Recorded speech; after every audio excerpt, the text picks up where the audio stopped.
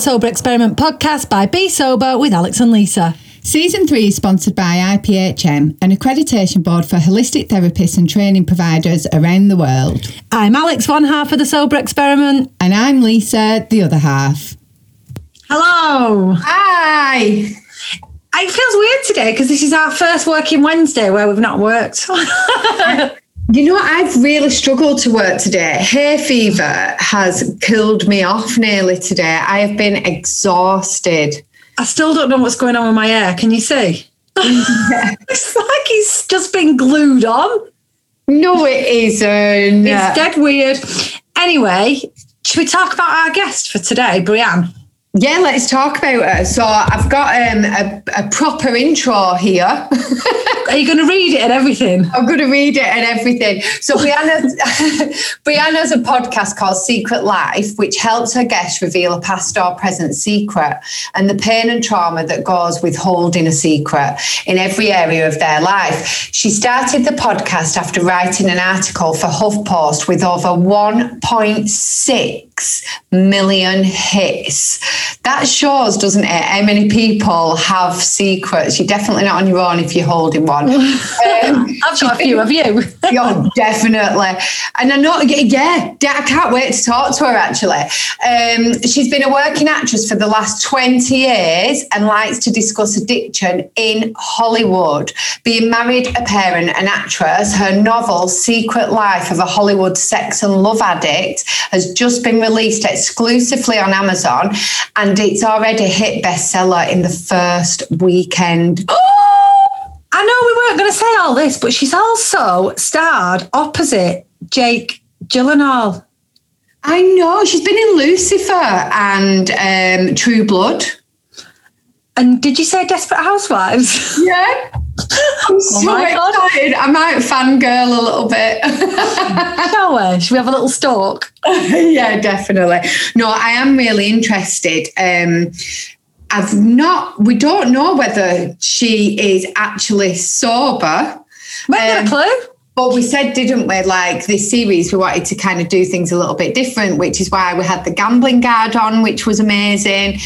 So Sex and Love Addict, I am really interested in this. I'm interested. I wish I was one, you know, and I don't know if that's even an appropriate thing to say. It's not, and I think we might need to cut that bit out. No, we don't.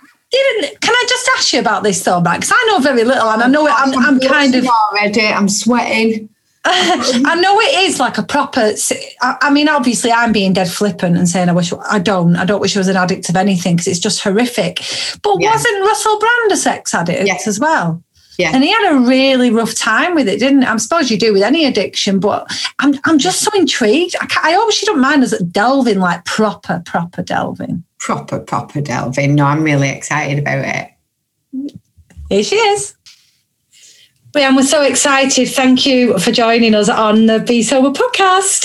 Thank you for having me. I'm so excited we've all been today. Honestly, we completely feel underdressed because we are on our podcast with a Hollywood actress. We were like, should we have done our hair or something? Oh my God, I would have loved that if you guys had like on sequins and like a red carpet look with your hair and makeup done. Oh my God, that would have been amazing. Like feather boas on the works. Would have been like, what has happened to these two? Like, what is going on? No, I actually probably would have loved it. I would have ran and like put on one of my red carpet dresses and my lipstick. Oh, Brianne, do it. So obviously, there's so much to tell, and there's so many things that you could start with. Mm-hmm. But, you know, let's start with your, what came first? Is it the sex addiction or is it the Hollywood career? Let's start there. Unfortunately, I wish I could say that Hollywood gave me my addiction to sex and love, but it started so early. I remember at such a young age that I was boy crazy, that I was obsessed with in second grade, I even remember like always trying to like play with the boys and like, oh, he's cute. So unfortunately, I think I just was born with this addiction. Addiction runs in my family. You know, when I did my tree, which a lot of people probably go back and do their tree, you know, where did it start? It was like my great grandfather was an alcoholic and a wife abuser. And then it just trickled down like, you know, a rageaholic grandmother. My mom was a workaholic overeater. And then I just became a sex and love addict. So unfortunately, no, it wasn't Hollywood. So did Hollywood kind of feed the addiction, or was it just coincidental? Oh, no. Hollywood definitely amplified my addiction. I mean, I talk about this in my book, Secret Life of a Hollywood Sex and Love Addict. My therapist literally told me, you need to quit your career. You picked the worst career for your addiction. Yeah. It's literally all you do every day is get rejected, get put on a pedestal, then get rejected, then get put on a pedestal. It is like the worst. And when I go on sets, especially when I was first getting sober, when I go on sets, I'd be like, you're a sex addict. You're sleeping with the wardrobe girl. You're cheating on your wife. You're like, I used to like diagnose people, which is horrible, but my brain like couldn't help myself. I get that actually, because honestly, I do that with alcohol. Like I see people and I think, oh, you definitely drink red wine every night when you finish work, or you do this. So I totally get it. So your game was actually much more interesting than mine. Yeah, because yours is just like, it's a chemical, you know, addiction. It's a chemical disease. Mine is a progressive brain disease. So it gets worse and worse and worse. Every addiction gets worse and worse and worse. But the thing is that's so gray about sex and love addiction. It literally hits every area in your life, every relationship, people on the street, your parents, your friends, your lover, your partner, whoever, because what happens is we don't have any boundaries. We use people to fill us. We look for attention and seeking validation through other people. We get addicted to people that are unavailable. Like I was addicted to friends that were unavailable. I would keep reaching out to a girlfriend and she's not available. What am I doing? And not talking about going on Instagram, wanting likes, so it's just very confusing. And so many people have it. And so I will talk to somebody and I will know in 10 minutes if they have an issue with this. Like my brain doesn't, after over a decade of recovery, my brain just automatically goes there like, something's not right with this person. It's so funny. It's not like funny, haha, but you know, it's so strange because at the beginning, obviously, I know nothing about a sex and love addict, genuinely nothing about it. And at the beginning, I was like, I wish I had some of this, right? You know, because I did say it, and I was being flippant. Obviously, I know it's an addiction. It's a concern, right. But for me, I always thought that love addiction was as in a sexual nature, but you're talking in friendships. I'm talking to everything, girl. I'm talking with your parents, having no boundaries with parents saying certain things, emotional incest with parents, which is meaning the parent is taking the energy from the child and making it about the parent when the parent's energy should be put towards a child, not the opposite. So it's like, you know, having really codependent relationships with your mother or your father. And, you know, for me, I had emotional incestuous relationship with my father where he, you know, told me problems he shouldn't have told me. My psyche at a young age was not capable of knowing like his problems with my mother. And then him talking bad about my mother to me, like that's abuse. And then we're talking, you know, going for those unavailable people, you know, cheating constantly, being addicted to porn. That's a huge one. And you know, the porn industry has blown up and it desensitizes our sexuality. So a lot of young kids, especially young boys, are desensitized sexually. So they're not able to get aroused. They're not able to have commitment. They look at relationships as porn. That's fantasy. And then for another one that people don't talk about in sex and love addiction that is rampant is living in fantasy, like having these ideals of what a relationship can look like, what in the movies, the TV shows, but what a real healthy relationship looks like is not the same. So it's like, It's a hogwash mess that our society has put on human beings, and so many people suffer. They say in the United States, I'm just saying the United States, 6% are sex and love addicts. Wow. We're talking men and women. 38% of those are women. And this was a statistic that was 7 years ago. And I'm telling you from the inside, and an old timer in the program, it has blown up. Like the biggest community is in LA, then it's New York, then it's London, then it's Sydney. I mean, one of my sponsees went to a meeting in Bali. Like it's everywhere now. I can't believe just saying that there's a community. Yeah, this is what I'm like. What? Because we're so into this sober community. And that to me was like a shock. When I stopped drinking, I'm like, oh, wow, there's this whole community of people. I never even thought that there would be one for love and sex addicts. Yeah, I mean, the community is huge. I can't even tell you. In a meeting the other day, we had like 800 people on a Zoom meeting. And it's not as big as, AA or NA and the other chemical illnesses, because I feel like there's no stigma anymore. If you say you're an alcoholic, like my husband, he's 32 years sober in AA. I can break his anonymity, by the way. He allowed me. But there's a lot of stigma about saying you're a sex and love addict. I mean, when I came out and wrote that article in HuffPost a couple years ago before the book came out, you should have seen the backlash I got. She's a whore. She's just a white girl using her looks. She's a young girl, blah, blah, blah. I mean, everything bad said about me. And people be like, I wish I met her when she was in her addiction. And I literally, I had to type back going, oh, you think it's hot to use people to fill you and give you your self-worth? It's not. And people, I mean, just yesterday, a huge doctor in sex, a sex doctor that talks about intimacy and all this, came out and said that sex addiction isn't real. And I was so livid. I was like, first of all, that's not true. If you can be addicted to anything, you can be addicted to the internet, you can be addicted to food, you can be addicted to porn. Why can't you be addicted to sex and love? Sex and love endorphins give off the same thing that cocaine does. And people, right, as a young child or a young kid, what do people get attached to? Relationships first. Sexual, fantasizing about love and all that stuff at a young age. That's the first thing we're addicted to, is a person, somebody. So I just am trying to break down the doors of the stigma and be like, hey, I'm a female.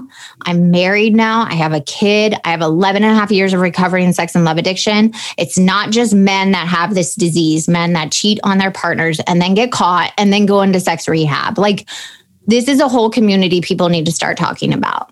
Absolutely. So what, I mean, obviously you can tell how curious that we both are about this. Yes, I'm so excited. But you know what, honestly, for me, and I know for Lisa as well, it's an absolute revelation, because obviously we've heard of Russell Brand's sex addiction and we've heard, you've heard about it, but you don't really, because it doesn't affect you as an individual. And then this is why I said it. I was like, oh my God, that must be amazing. It's not amazing at all. It must be actually really horrific at times for you.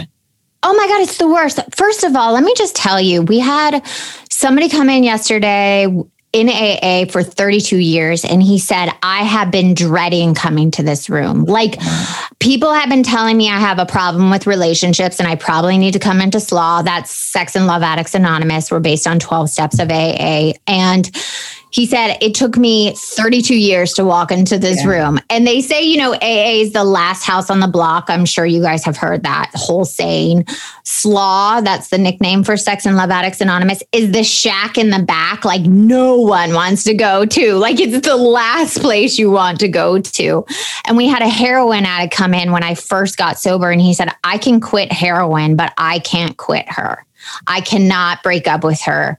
No matter how much shit she puts me through, I cannot break up with her. And you just think about it. Think about yourself. Think about your friends in your life that go back to bad relationships over and over again, or constantly on Instagram somewhere DMing some rando and having a little thing with them, or cheating, or multiplying relationships. For me, I would get into a relationship, and then after a year and a half, when the butterflies and the first love and the first high, the first touch, the first sexual act, the moment I didn't feel that high anymore, I would start looking for my next victim. Like, who can I find? And then I'd start a relationship with them while I was getting at another relationship. So it was like relationship on top of relationship. But just to think about it, think about all the people in your life that you're like, oh, they went back to them, or what are they doing? They're dating like 7 people and they're not connected to another person. So it's everywhere. Just think about it. Can I take you back a little bit to the beginning? Please. When you found this out, because I'd really look, because you're so lovely talking about it now, and you're loud and you're proud about it. And this is what we need to remove the stigma around things like this. But how did you find it at first? Like, take me right back to when you realised, like, wow, this is it. I do have a sex addiction. Oh, yeah. It was just like the lowest of the low. Like, I was at my worst bottom. And when I write about it in Secret Life of a Hollywood Sex and Love Addict, I put a lot of my bottoms in it. And bottoms, if you don't know, are like what an alcoholic has on that moment, where they have that moment where you're like, wait a second, am I going to do this again? And then you do it anyways. And then you're like, I'm in the same place or worse off. But you know, what happens a lot, it takes a long time for a sex and love addict to realize they have a problem. So you hit a lot of bottoms because it's not as clear as alcohol and drugs. So for me, and I write about this in the book a lot, and I do it in more of an entertaining way. But for me, when I really got help, I was in a new relationship, living with my boyfriend. We'd been together for 1.5 years. I loved him as much as I could love another person, right? Like, I was capable of. I respected him as a person. I realized a lot of people I was with, I actually didn't even like as people. Like, they were just not, you get out of a relationship, you're like, I didn't even really like that person. You have those thoughts. And I remember this mentor of mine passed away suddenly of a heart attack in the business.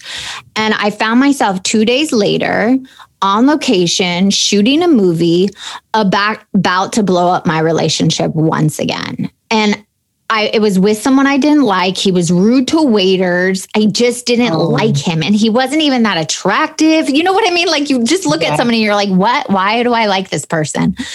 And so here I was on location across the country, shooting a movie.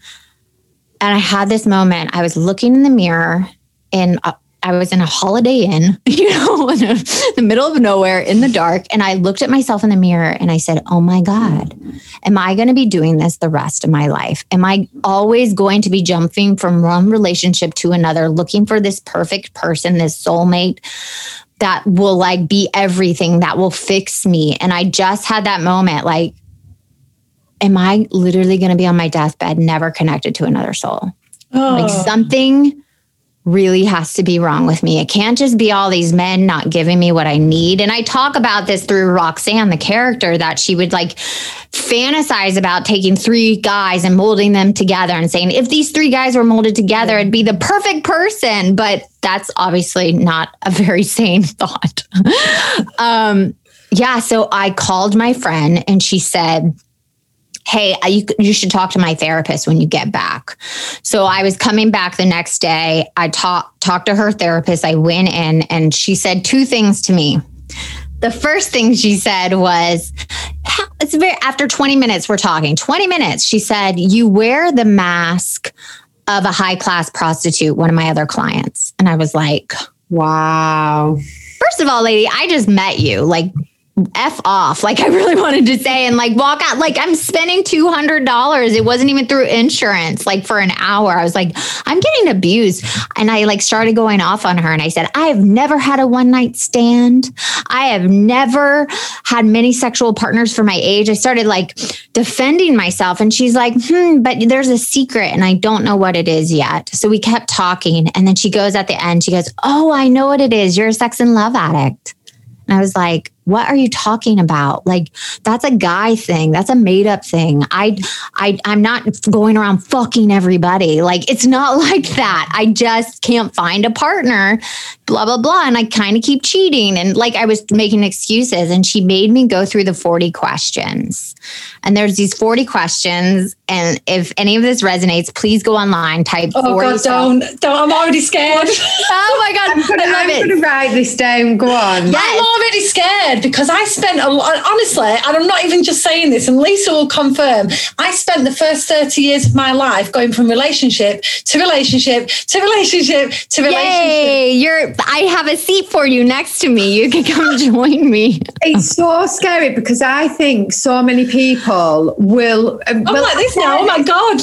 When I say so many people will relate, I'm sat here thinking, am I saying that for them or am I saying it for me? Do you know what I mean? Like I'm listening and going, You're like, wait a minute. That's the thing. That is why I spoke out, because every time I've had a conversation or been of service or mentioned it to somebody is suffering in some kind of relationship, family, not family, they are like, oh shit, I do that. Like I reach out for people to fix me. I'm always looking for a soulmate. I'm living in fantasy. I watch Netflix wanting my life to be like this movie. Like it is rampant. I listen to a love song and I'm like, oh, I want my life to be like that. Those are the things. I'm sold on this. I'm telling you, this is me. Oh my God. Well, I'll send you the book so you can read my book. I will literally send you guys the book. Please do. Do you know what it is though? What I'm realizing as you're talking about it is there's very little difference between sex and love addiction, alcoholism and food addiction, because not necessarily the alcohol one actually, but the others, you kind of need them. You need love, you need sex, you need food, you need all of those things. So it's really hard to kind of do it in moderation, isn't it, I guess, because you need it. So and you can't be an all or nothing. You can't just, so I guess in that sense, it's very different than drinking and drugs, because you shouldn't be trying to moderate drink and drugs, okay? But on the other sense, it is just filling an emotional hole, isn't it? Yes. I mean, it really is. It's the same thing as drugs and alcohol, smoking, eating, gambling, shopping, all those addictions, all those isms that we do not to feel our feelings. It's all the same. Underneath all of those are fear of abandonment, fear of not being loved, fear of not being worthy, fear of intimacy. All that sits underneath every addiction. And self-sabotage. Oh, yeah, of course. I mean, we're addicts. We're like, my life's going well. Where can I fuck it up? Like or your life's to shit. And you're like, where can I fuck it up? It's like staying in that middle where you're not high or you're not low. And that's the same thing for a sex and love addict. And it's so much easier to understand alcohol and drugs and smoking and all that because you just don't do it. It's very black and white. Like, just stay away. Don't do it. But with sex and love addiction and with eating and with Debtors Anonymous, with money programs, we have to eat, use money, and have relationships with people. Even if it's just walking down the street, interacting with people, what happens is, so how you work the program is you have bottom lines. So for me, really easily, my bottom lines were, no cheating outside of relationship, no talking, emailing, or texting any man whatsoever. Do not have any guy friends. I got rid of all my guy friends. It looked like this. The first 2 years of my sobriety, I literally would go to a restaurant and look down while I ordered my meal, because I realized every time I interacted with the guy, I gave off that energy, that sexual, flirtatious energy that I thought, oh, that's just my personality. I'm just fun. Like, I flirt with everybody. Oh my God, you're so describing me and Lisa in you. Yeah, but that's not true, because what I was doing is I was walking around in this world raping everybody for their energy. Give me attention, give me validation, give me that flirtatious energy so I can feel whole. And when I didn't get that, if I walked down the street and I didn't have someone try to hit on me, I'd be like, wait, something's wrong with me today. Maybe my hair's not great. Maybe I should cut it. Maybe I should wear something else. Everything I did was to get attention constantly. And when I walked into my first meeting, which I talk about it in Secret Life of a Hollywood Sex and Love Addict, is I sat with 30 people. This was over like 12 years ago. I sat with 30 people, all walks of life, every ethnicity, every sexual orientation, a CEO, an A-list celebrity, a janitor, a school teacher. Like, in AA, it's like every single type of person. And every person in the room said something that I thought, felt, or did. And for the first time, and I sat there crying, which I don't cry in person with people. I sat there and I thought, oh my God, I'm not broken.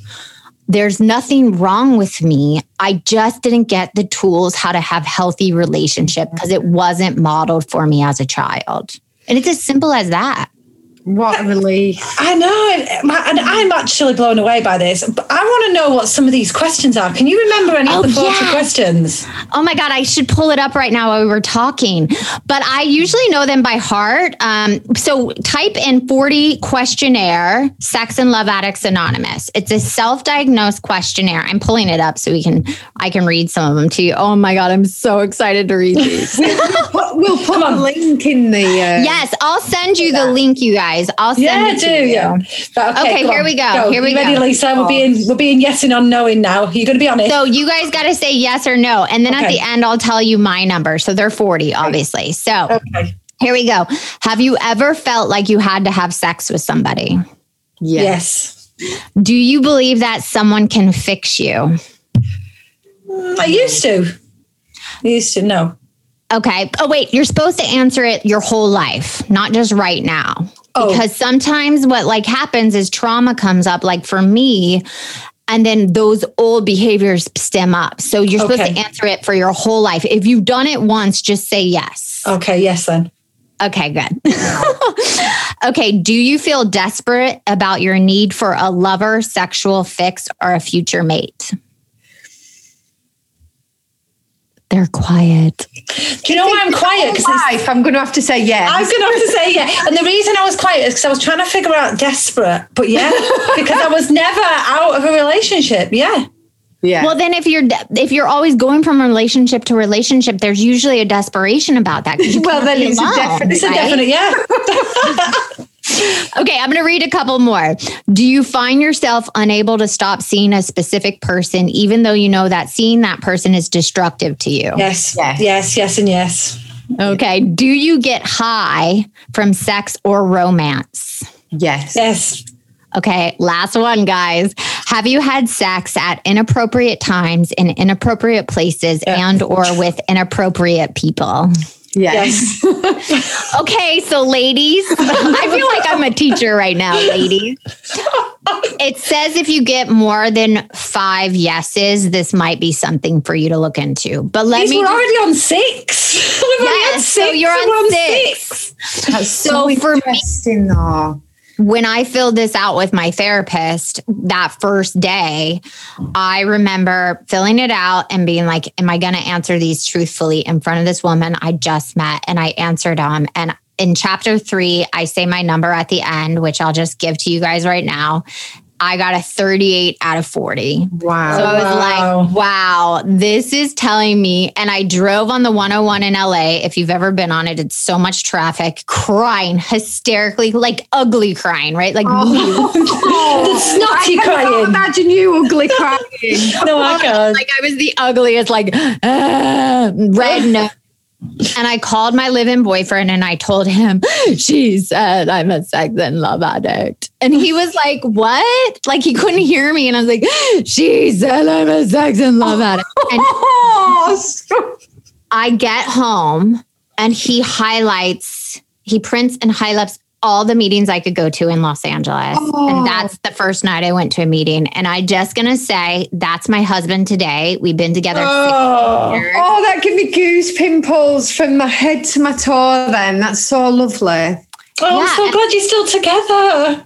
Yeah, we've been together 16 years. And here's the thing that I like to say is I didn't go through this program to find my perfect partner, to find someone to complete me. I went through this program, and a lot of people do, and went through this, withdrawal that was 9 months, crying every day. It was brutal. I felt like I was dying every day. And I found myself. That's what it's really about. Finding that self-love, finding that worth. So if my husband left me today, after 16 years, and we've been through some shit, if he left me today, I would be okay. I couldn't say that, 11, 12 years ago. Like I would feel lost and empty and incomplete, So that's just important for me to say. It's not about finding a perfect partner. Yeah. It's about finding yourself. You are your own fucking soulmate. Like you are the one that live and die with yourself. No one is going to die with you. No one is born with you. You are the only person. And if you don't love yourself first, how's anybody else going to love you? I wonder whether some of the work we've actually done through getting sober from alcohol has just accidentally attacked some of these things, because I already know that and feel whole. And I'm very much like you. I've always, my whole life, in that sense, wanted to be in a relationship. And as much as I would hate my husband to not be with me because I just love being with him, I would be okay nowadays. Whereas I wouldn't have been able to say that 10 years ago. No way. Yeah, well, it does. I worked the way I worked Sex and Love Addicts Anonymous. I worked it through the AA Big Book. I did Herb K, that whole program through AA. So you do work the same things. You go through the fear inventory, you go through the sex inventory. But if you just look at your life right now, even if you're sober, if you have drama in any areas with any people, that's still usually a sign you have some things to work on. Oh, Jesus, I've got work to do.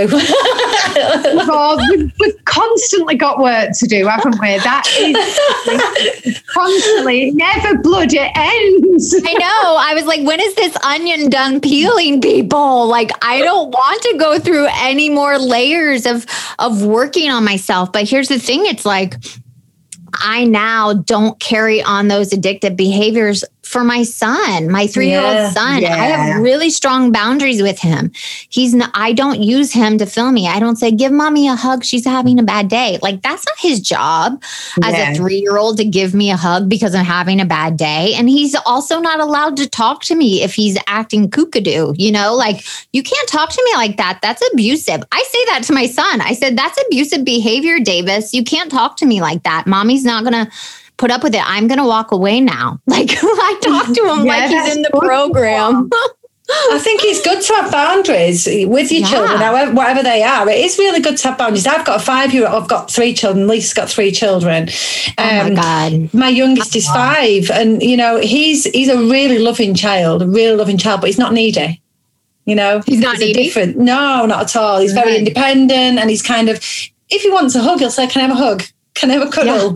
But he's not kind of like clinging off you all the time. He's quite healthy, I think. Oh, but my son is really sensitive. Like, he feels everything. So it's being able to allow him to have those emotions and not shame him, to be like, why are you crying? Stop crying. But he's very sensitive and he loves to hug and all that. But I also have to say, like, you're allowed to sit in your room and feel your feelings. And when you're done, I'll give you a hug, It's just having those boundaries, even with a 3-year-old, is taxing at times. And I'm so glad I am sober, because I couldn't imagine.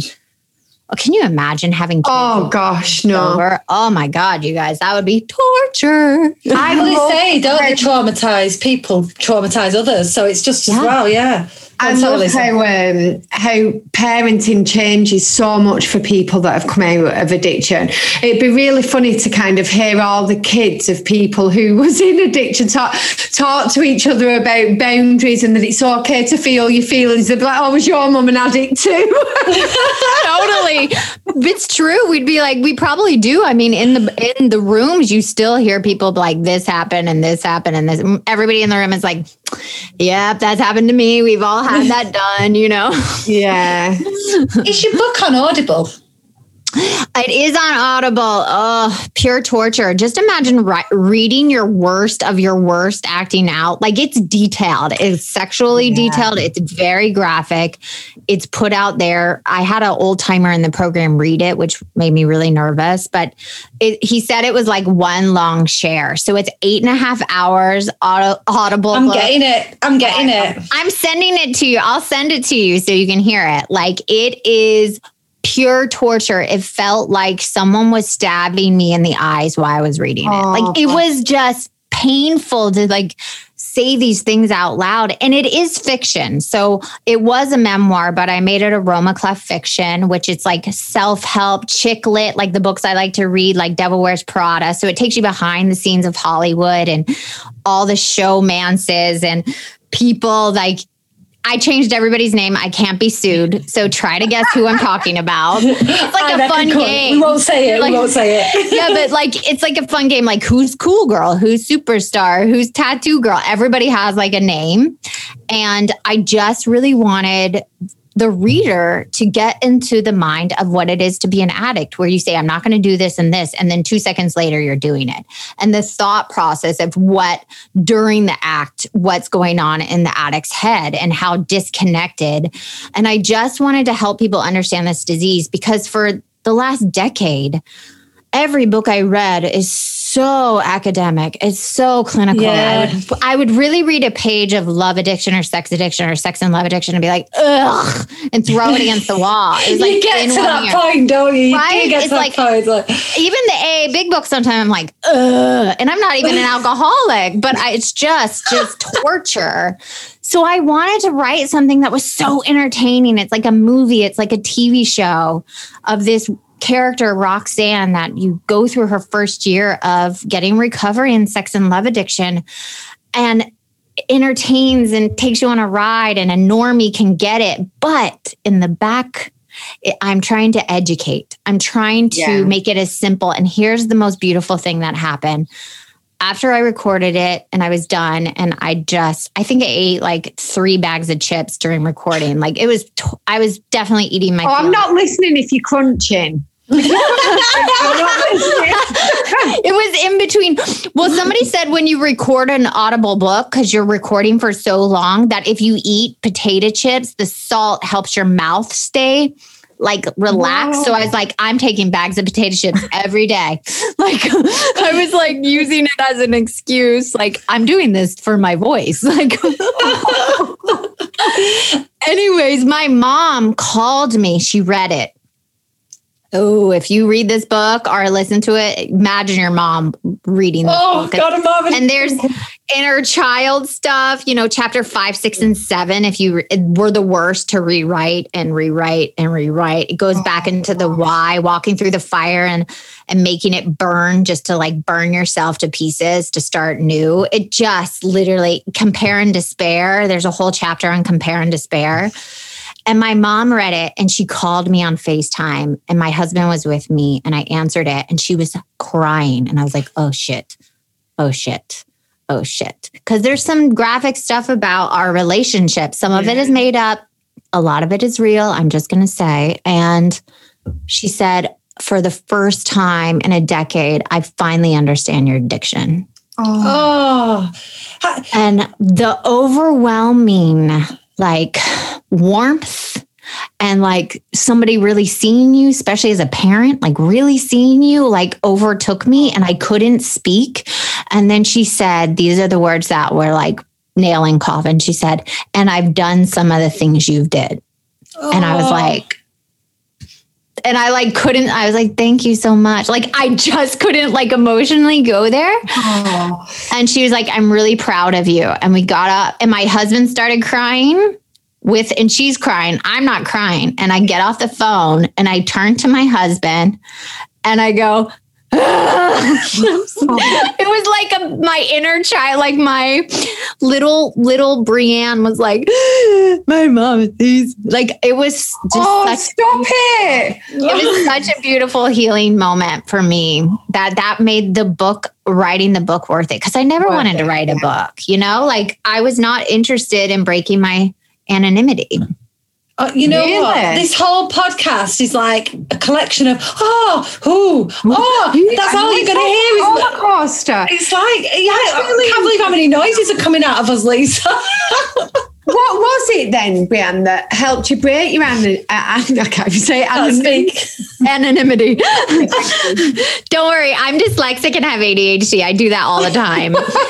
So yeah, that's like the big, why did you do this? Why are you going to ruin your career after 20 years of a working actress? The day that the HuffPost article came out and I decided, well, the moment that I really decided, I was working with a 20-year-old in the program, and all these young kids kept coming in. If you're under 18, if you're listening, you can't go into the rooms. You can go online and there's stuff for underage, but all these younger generations are coming in addicted to porn, like I said, addicted to over-sexualizing on social media.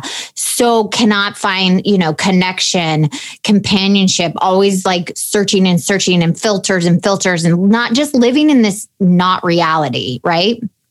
And I think it's going to be, it's an epidemic right now for the younger generation. I can't imagine having social media when I was 13 years old. Can you guys imagine? Oh my God. I don't like it now. No, I don't either. I have to have really strict boundaries with social media because I can get triggered and I go into compare and despair and I'm not good enough. And, looking at my insides to other people's outsides. Yeah. So anyways, that was happening. And I just felt this when I got my 10-year chip and I had that gold chip in my hand and I was looking at it, this overwhelming feeling of being of service on a bigger level. And it was like, no, I need to be of service. So I started speaking all over the world. I started doing 45-minute shares on all these machines and recovery centers. And people wanted me to sober coach them. And I started doing that. And then what happened was I, decided to write an article for HuffPost. And the morning it came out, I kid you fucking not. Like I was, what am I doing? The world is going to be end. Like my career's over. People are going to hate me and judge me. Like all these thoughts that morning. And I was like, oh no. And then it dropped. And 2 hours later, nothing happened. It was like such like a big anticlimax. Right? Nothing happened. My ego, I was like, okay, lady, like you're like this small on the planet. Like, let's humble ourselves. No one actually cares. Like, get your ego out of the way. Oh. But here's what did happen. For weeks, I got so many people reaching out to me. Yeah. Saying, oh my God, I've done that. Oh my God, my mom did that, or my dad did that, or my cousin is like that, my boyfriend, my husband, whatever. And it just started flooding in every day. And I said, wow, this is like what I need to do. And that's why I started my podcast, Secret Life, to have other people share their secrets, all walks of life, like someone suicide, using abortion as birth control, body dysmorphia for men, like every kind of secret you can imagine.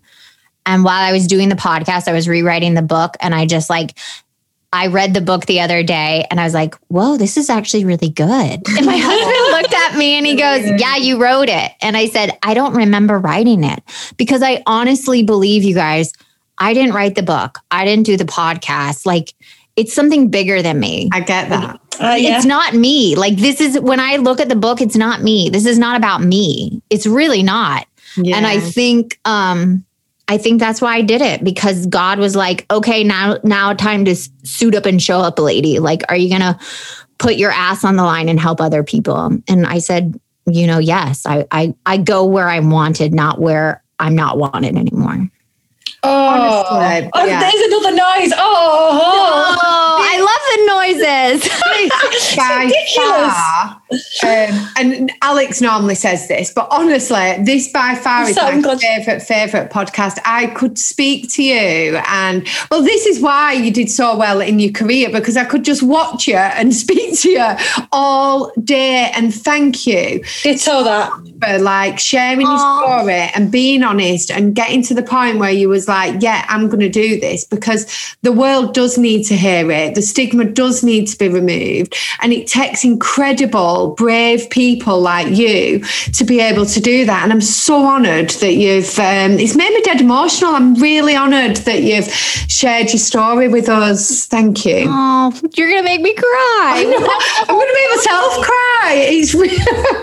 No, but that's why I love recovered addicts. Like, I love people that have walked through that fire, like been to the darkest of the dark and are on the other side. And these kind of conversations with two amazing women that have been there, that know that we are not alone. There's no judgment.